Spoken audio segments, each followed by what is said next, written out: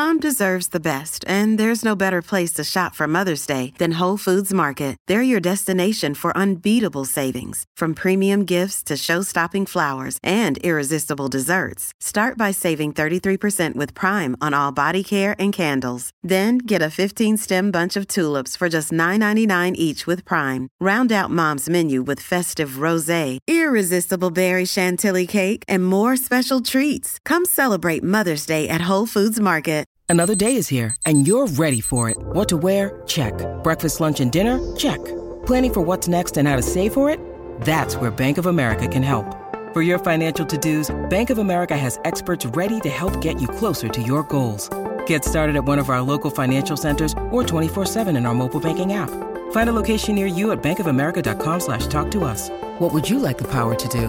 Mobile banking requires downloading the app and is only available for select devices. Message and data rates may apply. Bank of America N.A., member FDIC. You are listening to As a Woman, episode 129, Lifestyle and Fertility with Dr. Ashley Eskew. Welcome to As a Woman, the podcast hosted by fertility physician Dr. Natalie Crawford to educate and empower women. Each week, learn about your health, your fertility, and how they relate to your true self. Become a part of the community fostering collaboration over competition while learning how to authentically find your voice and amplify others as a woman. Hi friends, welcome back to the As a Woman podcast. I am so excited to have you here today and to listen to somebody who I adore, Dr. Ashley Eskew, talk about fertility and lifestyle. Dr. Eskew received her undergrad from Furman University in Greenville, South Carolina. She got her MD from the University of Louisville in Kentucky and did residency in OBGYN at Atrium Health in Charlotte, North Carolina. She then completed her reproductive endocrinology and infertility training at WashU in St. Louis, where she concurrently obtained a Master of Science in Clinical Investigation. She is double board certified in OBGYN and REI, and her research interests for a long time have included the impact of dietary and lifestyle factors on fertility and outcomes of IVF. She's also the co-founder of Ovulife MD, a digital education company providing women and men with evidence-based approaches to optimizing lifestyle factors that influence fertility. You are going to love hearing everything she has to say. Ashley, I'm so excited to have you on the As a Woman podcast. Thank you so much for joining me. So excited to be here. Well, I have just been a fan of yours for the longest time, and I know we've been able to connect and become more close recently, which I'm thrilled about. But I want to make sure everybody in the audience really gets to know you and what brought you on this journey. So let's just start out by, how'd you go into medicine? Like, did you always want to be a doctor, or what was your pathway to this point?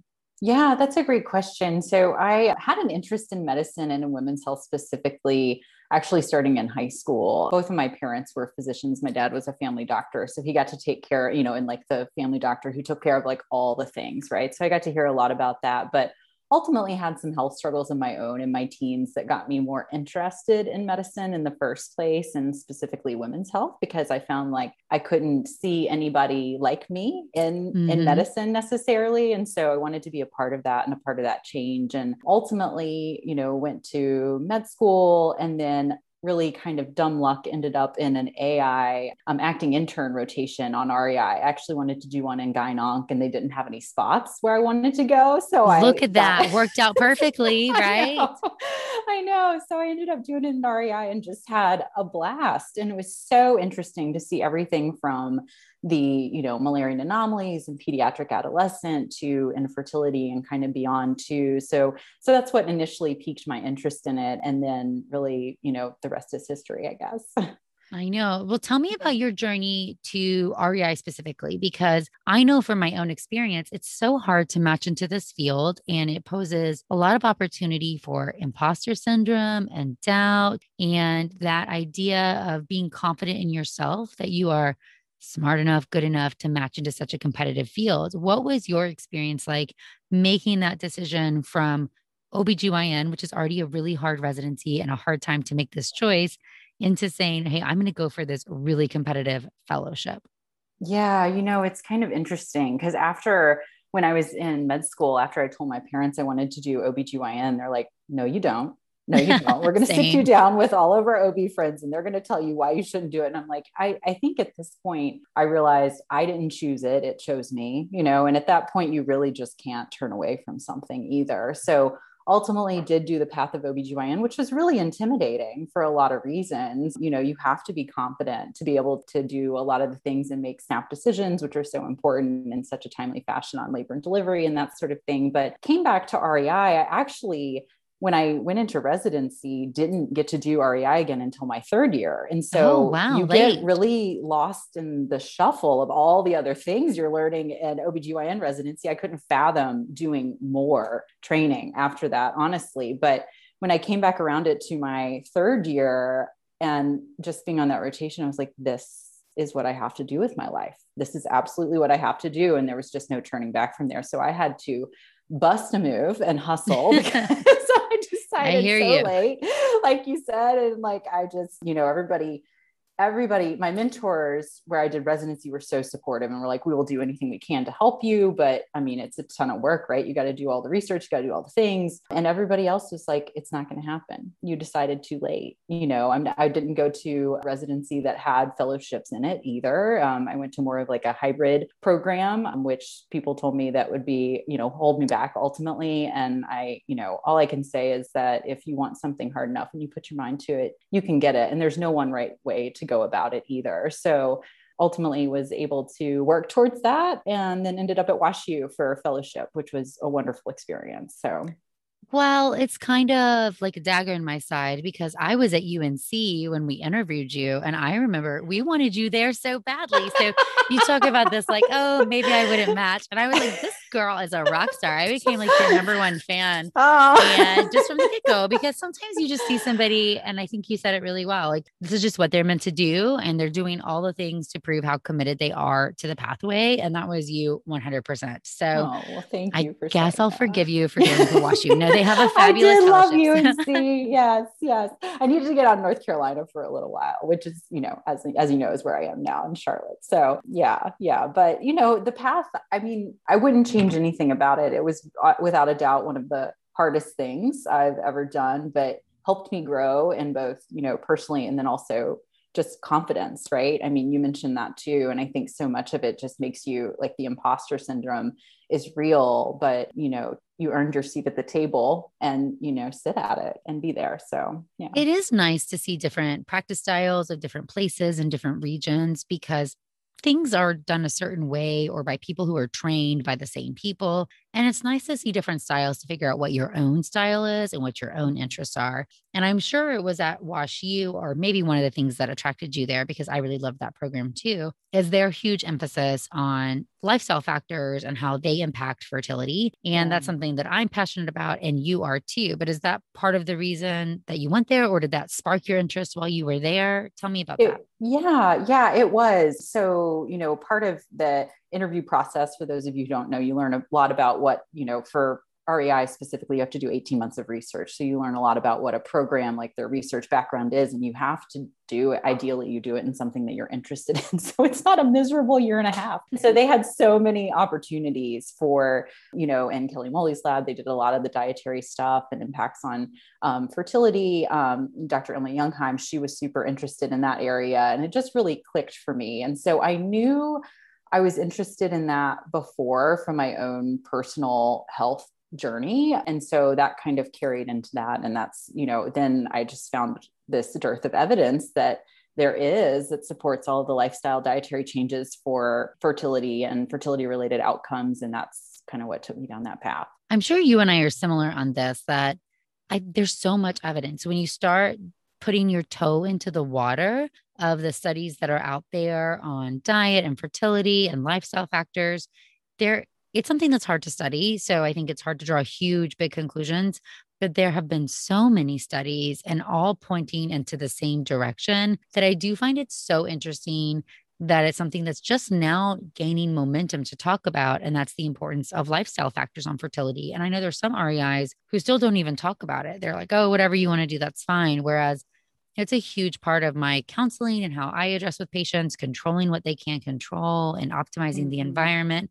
But were you surprised by that at first too, how different people practice with this lifestyle side of our field? I mean, I think people sometimes think, that we overemphasize it, right? Or, that it's woo woo or whatever, however you want to say it. But there is so much evidence, and it's hard to do randomized control trials on this. Like, I get that, but there's so much evidence pointing to the importance of it. And then seeing it in your patients too, right? Like seeing the before and after, and then the actual tangible outcomes that can make such a difference speaks volumes. And you can't, an N of one and is an N of one, but I do think that there is a lot to be said about that. And just the last patient that I saw today, actually, she said that she came for a second opinion, and the last physician that she saw, who she did a couple of rounds of IVF with, she brought up nutrition, and their comment was, I don't believe in that stuff, so I feel like there's still so much of that that's prevalent in our field. And, one of my biggest missions is to combat misinformation, because there's a lot of that. And there's so many different wormholes that patients can go down with Dr. Google to say,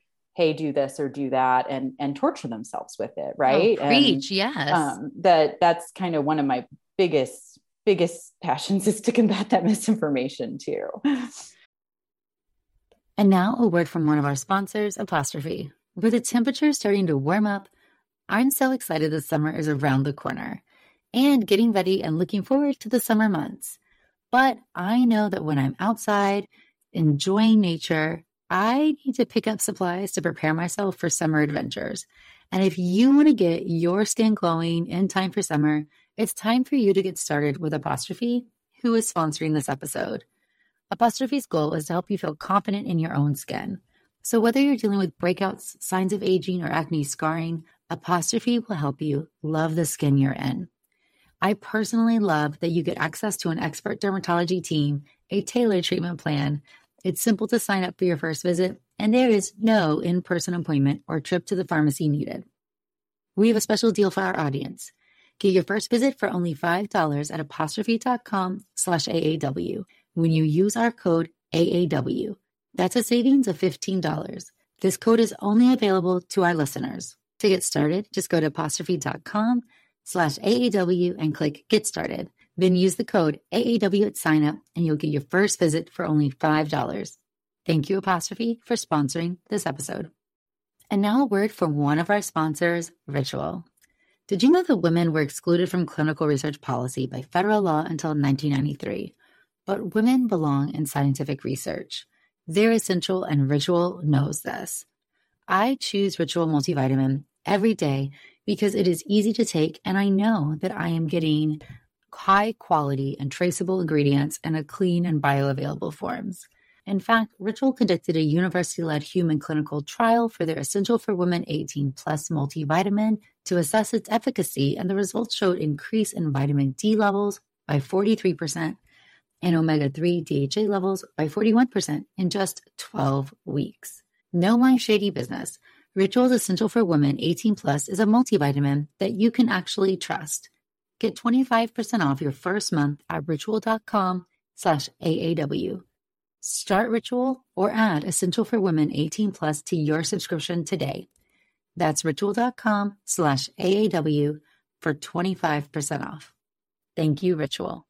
So let's start to fight a little bit of that. So if I was a patient who was trying to get pregnant or wanting to optimize my fertility, and I asked you about lifestyle factors, hey, does my diet matter? What about exercise or toxins? What is some general advice that's good for everybody, regardless of disease state? Yeah. So general advice, I kind of think about it in a couple of different kind of buckets, if you will. So diet, nutrition, environmental toxins, and then the mind-body component, which I tend to put exercise in there too, because of just the vast mental benefits there. So in terms of diet, one of the things that I think so many women obsess over is quantity over quality, right? And like, well, if I just only eat 1,000 calories a day, it's not going to matter necessarily what I eat. But then you're not thinking about like, you're starving yourself. Please you're stop. starving yourself. Yes. And that's not sustainable. The first message is this is a lifestyle. It's not a short-term fix. It's something that I want you to be able to sustain through pregnancy, through postpartum, for your next pregnancy and beyond. So in terms of breaking down just simple dietary dietary things, really looking at, we mentioned the quality of food. So carbohydrates, one of the easiest things is to swap out the quality of carbohydrate that you're eating. So study after study has pointed to eating more low glycemic load carbohydrates or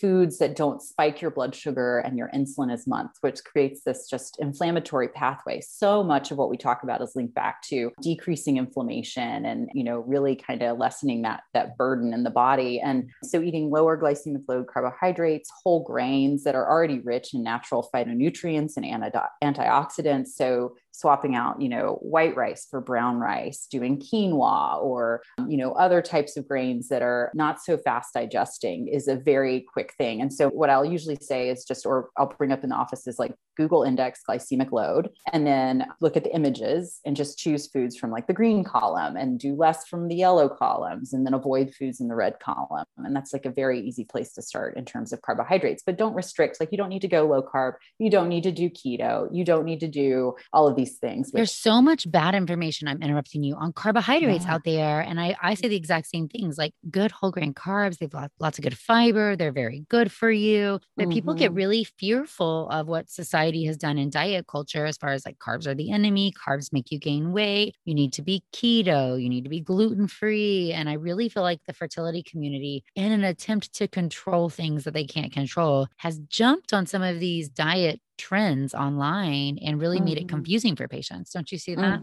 Oh my goodness, all the time. And then the gluten-free thing too. So it needs to be carb-free, gluten-free. And I think for patients who are gluten sensitive, have celiacs, then definitely, either going gluten-free or, knowing what, listening to your body, number one, and like how you feel after you eat in a certain way. But yes, so the low carb, the gluten-free, that soy is the enemy, these are some of like the biggest myths out there, I feel like too. And so in terms of protein, I think that's a good segue into protein too, talking about soy, plant-based proteins, like data would support increasing intake of plant-based proteins in terms of decreasing ovulatory infertility, improving implantation rates, even improving like endometrial thickness in some studies too, because of the lignans in the plant-based proteins. I mean, all of that is, you don't have to be a vegetarian. And that's where I think it's all about balance and saying it's a lifestyle. But if you swap out even 1 to 2 meals a day for more plant-based proteins, as opposed to eating just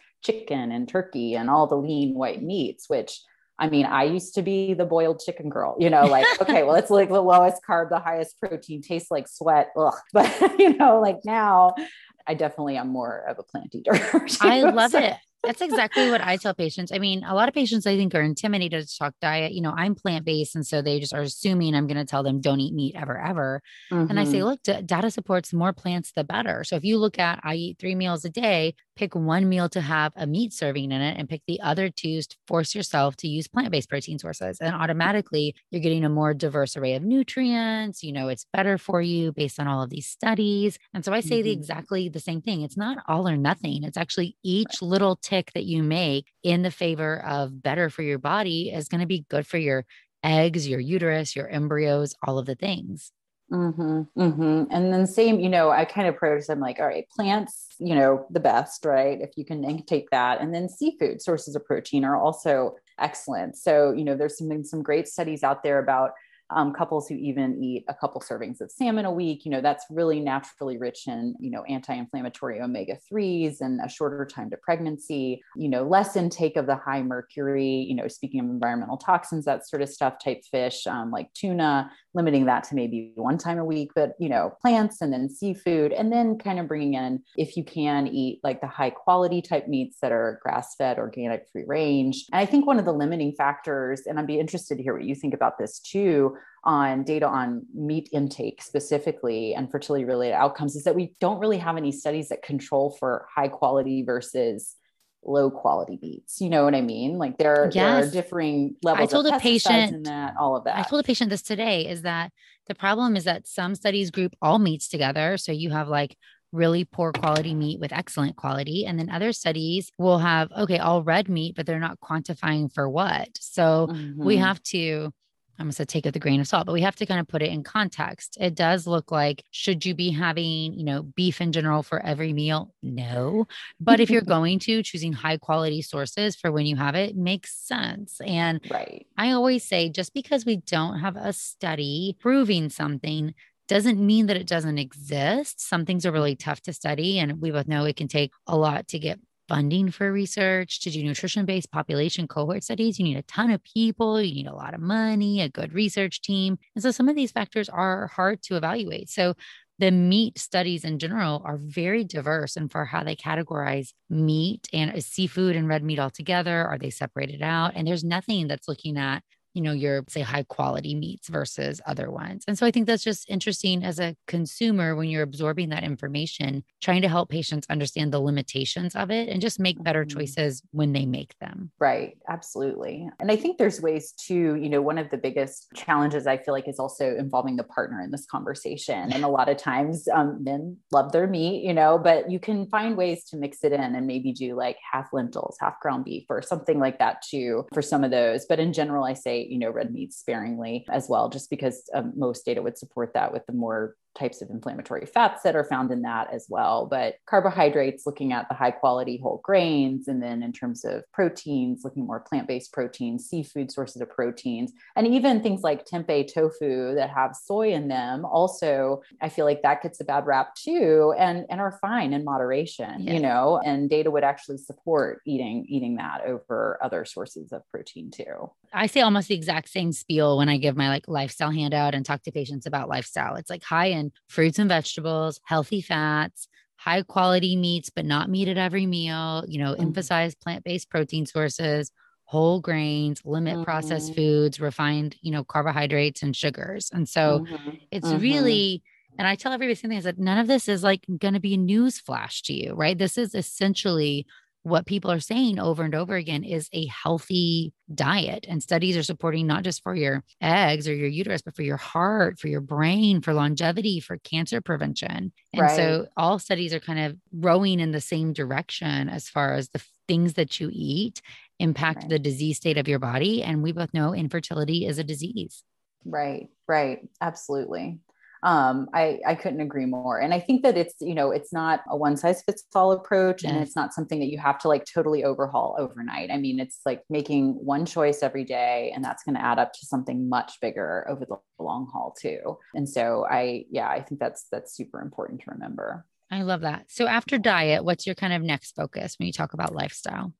Yeah. So in terms of beyond diet, looking at things, I usually talk about supplements with diet too. I feel like so much misinformation about supplements out there, but taking a good prenatal with folic acid in it, that sort of thing. If you're vitamin D deficient, supplementing that. If you are a vegetarian, making sure your B12, you have that checked and or supplementing that appropriately if needed. But then looking at environmental toxins, I mean, they're in and all around us, right? I, generally talk about the things that are your highest contact points, because I think none of us can live in a bubble, right? But what are the things that, you touch or drink or consume every single day that could impact your fertility too? So one of the things I talk about most frequently is BPA exposure, bisphenol A exposure, which has been linked with infertility and miscarriage, is found in a lot of the hard plastics. It's used as a plasticizer, and, swapping out your plastic water bottles for stainless steel water bottles, your hot coffee cup. I drank out of a plastic coffee cup for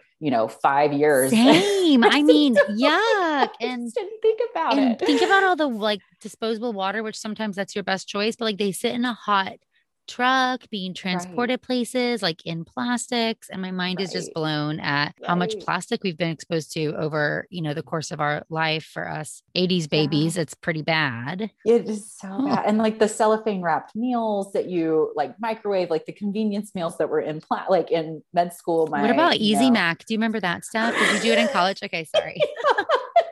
Gross. Yeah, so bad. So that, and then, the microwave meals are so convenient. And then so it's decreasing exposure to that as much as possible. So reheating your foods in glass instead of plastic, taking your, stuff that has more acid in it. If you have a tomato-based juice or something, and putting that in glass instead of plastic, even if you're not reheating it, what you drink out of. And then, simple things like the thermal covering on thermal receipts has BPA in it. So the great news is that there's a short half-life with this stuff. So if you make changes today, it's going to improve things in a pretty short order. So by decreasing your exposure today, it could help, very, very, very soon. So I think that that's important to remember. And then pesticide residues. There's so much data on pesticide residues now in the Earth study. And I thought that that was pretty fascinating, that a higher intake of, high pesticide residue produce was associated with a number of negative outcomes related to fertility. So really buying organic when you can. And if that's not,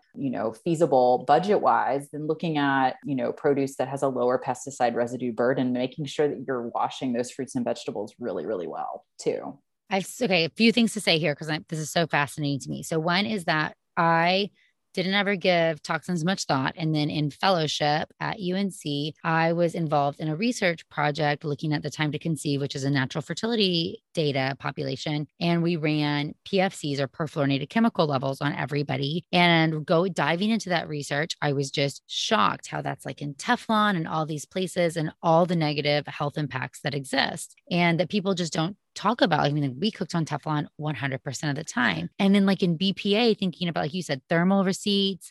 I mean, like airline tickets when they used to be printed out, like can liners for like canned goods. I mean, oh my gosh, that's mind blowing. And then I recorded a YouTube recently on environmental toxins in the preconception and pregnancy. And it's the most boring video ever because there's so many things. And I think the reality is we become so accustomed to living in a world with toxins. Sometimes we don't even think about these things, that the things we eat, we put on our body, that we're exposed to really can have negative health outcomes for both us, our fertility, and if we're pregnant, for our pregnancy, and that we need to be paying attention to some of these factors. But it's really takes active, processing, changing out food, even if you get to go food, putting in a different container, like you said, not putting plastics in the dishwasher or the microwave, changing over your dishes, looking at your products when it comes to phthalates and things like that. It really is very, very interesting how much data is out there about just health impacts when it comes to a lot of these toxins. And even though there's not a perfect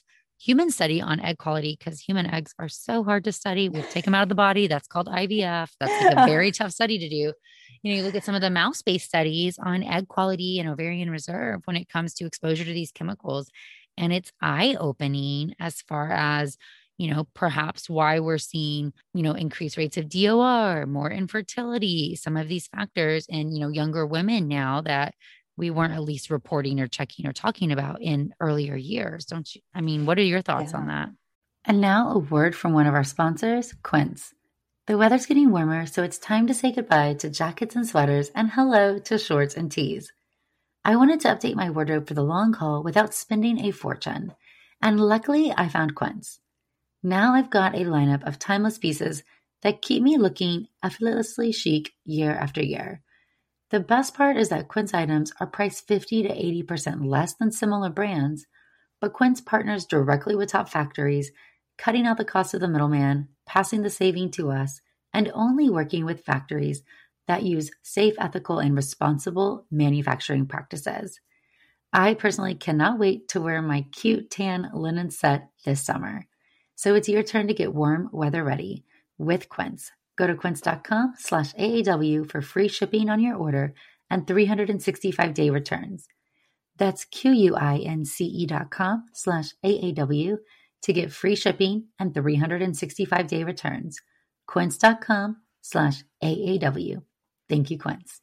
Yeah, no, I completely agree. And I think the data on infertility is coming up more and more. But what about that preconception group of women who haven't tried to conceive, who aren't infertile? Like, what are the impacts on them? We got to do, I was part of a study, like helped out with a study at WashU called the Lifestyle and Ovarian Reserve Study. And it looked at women of reproductive age without a history of infertility and looked at markers of ovarian reserve and all these different lifestyle factors. And so we divided it up and looked at the pro-fertility diet too, specifically, which is all the dietary things that we talked about, but also takes into account the pesticide residue burden and increased intake of lower pesticide residue scores. And in women with overweight or obese BMIs, it actually higher adherence to that type of diet was associated with a higher ovarian reserve as well. So I think there's so much that we don't know at this point in terms of the impacts of like us taking that in at the age of 16, or, our entire lives, really. I mean, I didn't really change over any of my lifestyle until fellowship, honestly, was a lot of it, because it was a lack of information and education. And I think that that's really challenging to overcome. But I hear you. And I completely agree that there's so many things that are in and around us that we have to pick the things,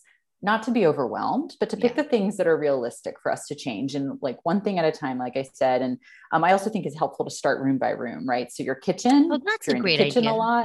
Yeah. Then you're going to say, okay, here are my pots and pans. Like you can't change them all over at one time. That's a really expensive endeavor. And, just choosing one, go stainless steel, even the ones that are ceramic coated now have other types of chemicals in them. Yeah.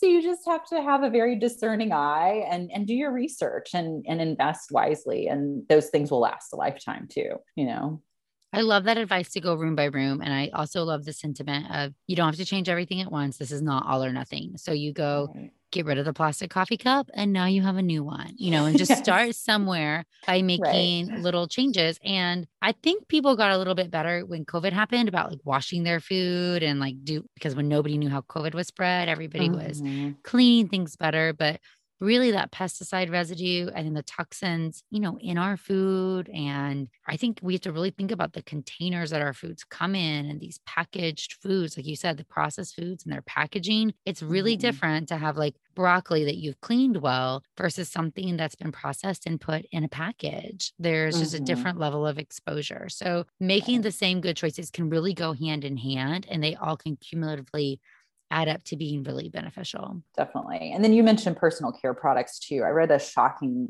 alarming statistic recently that the average woman puts over 200 chemicals on her body before she leaves the house.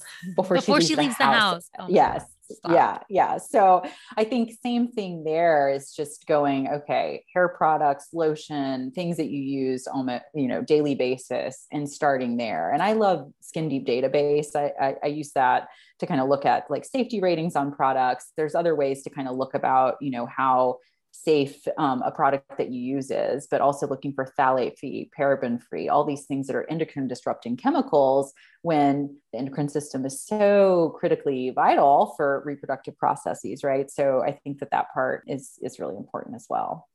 I love it. And what about mind body? I think we both think stress and exercise and a lot of these things are important. We both know that stress impacts how your brain sends out hormones, how your body interprets things. How do you advise people when it comes to this mind-body relationship with fertility? Yeah. So I think one of the first things is that data has shown that couples who go through infertility have stress levels comparable to those who have been given a cancer diagnosis. And I think that that's one of the things that is most often discounted by women and couples going through the fertility journey, because they're so focused on the next test, the next thing, the next intervention, that you forget about yourself in the process sometimes, and taking care of you, which is arguably the most important thing in this process. And so, I talk to couples about there's so many different types of interventions that have been shown to be helpful, from, a regular yoga practice while going through fertility treatments to even just simple meditations as well,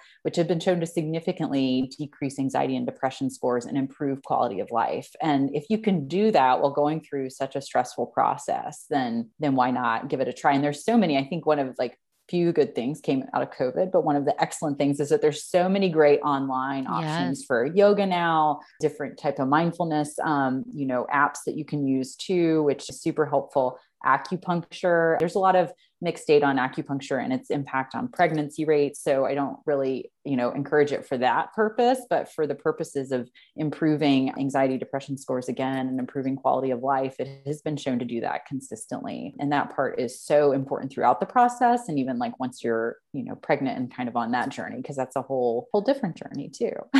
I completely agree. And I think the thing here, and all studies show that if you can decrease stress or lessen anxiety, that it's going to be beneficial for you when it comes to treatment or outcomes. However, everybody's really different. And what may stress one person out may be stress relieving for the next person. And so the question I get asked most is about acupuncture. And so what I always tell people is the needles aren't magic. What is beneficial is taking that time and the space on you and not being to your phone or answering work emails and in a quiet Zen place. And if you're claustrophobic and being on your face makes you feel really overwhelmed or panicky, you're not going to get the benefit because Or the if you don't like needles. or you don't like needles, right? The benefit Yeah.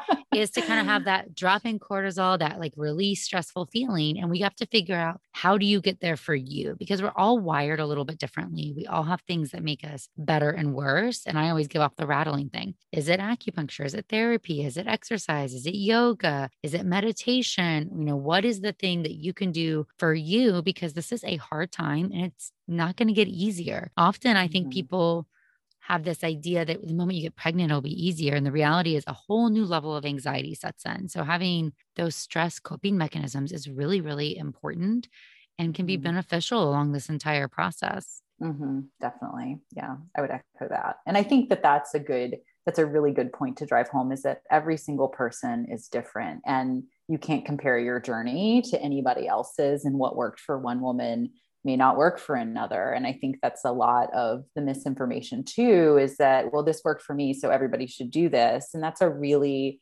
hard fight to fight. And I think that's so important to kind of tune into yourself, listen to your body, listen to your needs, and stay focused on that as well. I think that's really important to restate. So even though you just said, I'm going to restate it again. Everybody's really different.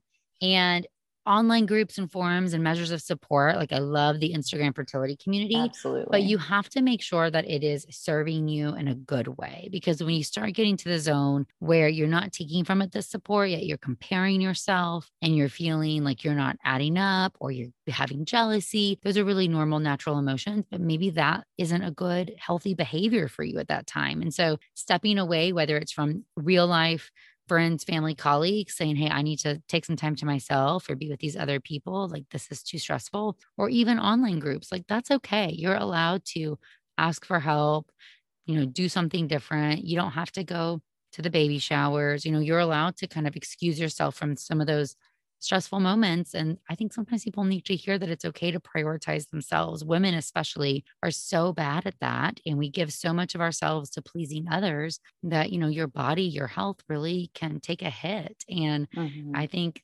that's really what some of this stress is coming down to, is not having good counter mechanisms because we're just burning the candle at both ends. Right. Okay, pivot for me, because you've got a little entrepreneurship spirit when it comes to lifestyle, fertility, and, the importance of trying to break down some of this misinformation. So people who don't know, why don't you kind of dive into, your other endeavors outside of clinical medicine?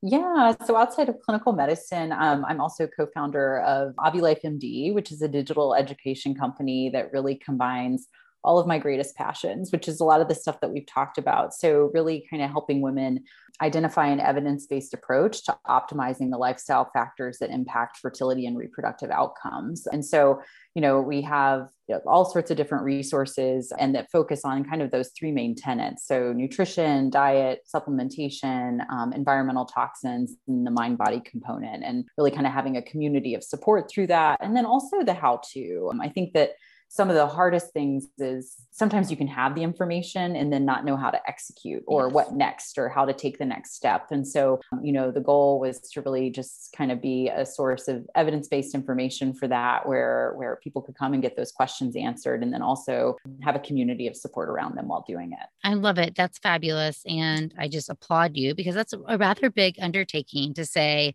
I'm going to kind of compile all of this and become the evidence-based source for it. Has it been overwhelming or easy, or what's your experience been kind of growing a little bit of both. Yeah. I mean, it's so fun, right? I mean, nobody teaches you how to do this sort of stuff in medicine, right? We're totally down one path, and it's exercising a completely different part of my brain, which I love and reinvigorates me in a different way than medicine and patient-facing care does too. I mean, you get to impact so many more women on such a bigger, just have a lot more access in that regard. And that part is just so humbling and gratifying. And, I'm co-founder with my husband, who actually we met in residency. So he was family medicine resident and then did an integrative medicine fellowship. And, his side of things really incorporates a lot of the diet, lifestyle, nutrition, and honestly helped me so much on my own personal health journey that it just didn't need to be that complicated, right? And it didn't need to be that hard to find,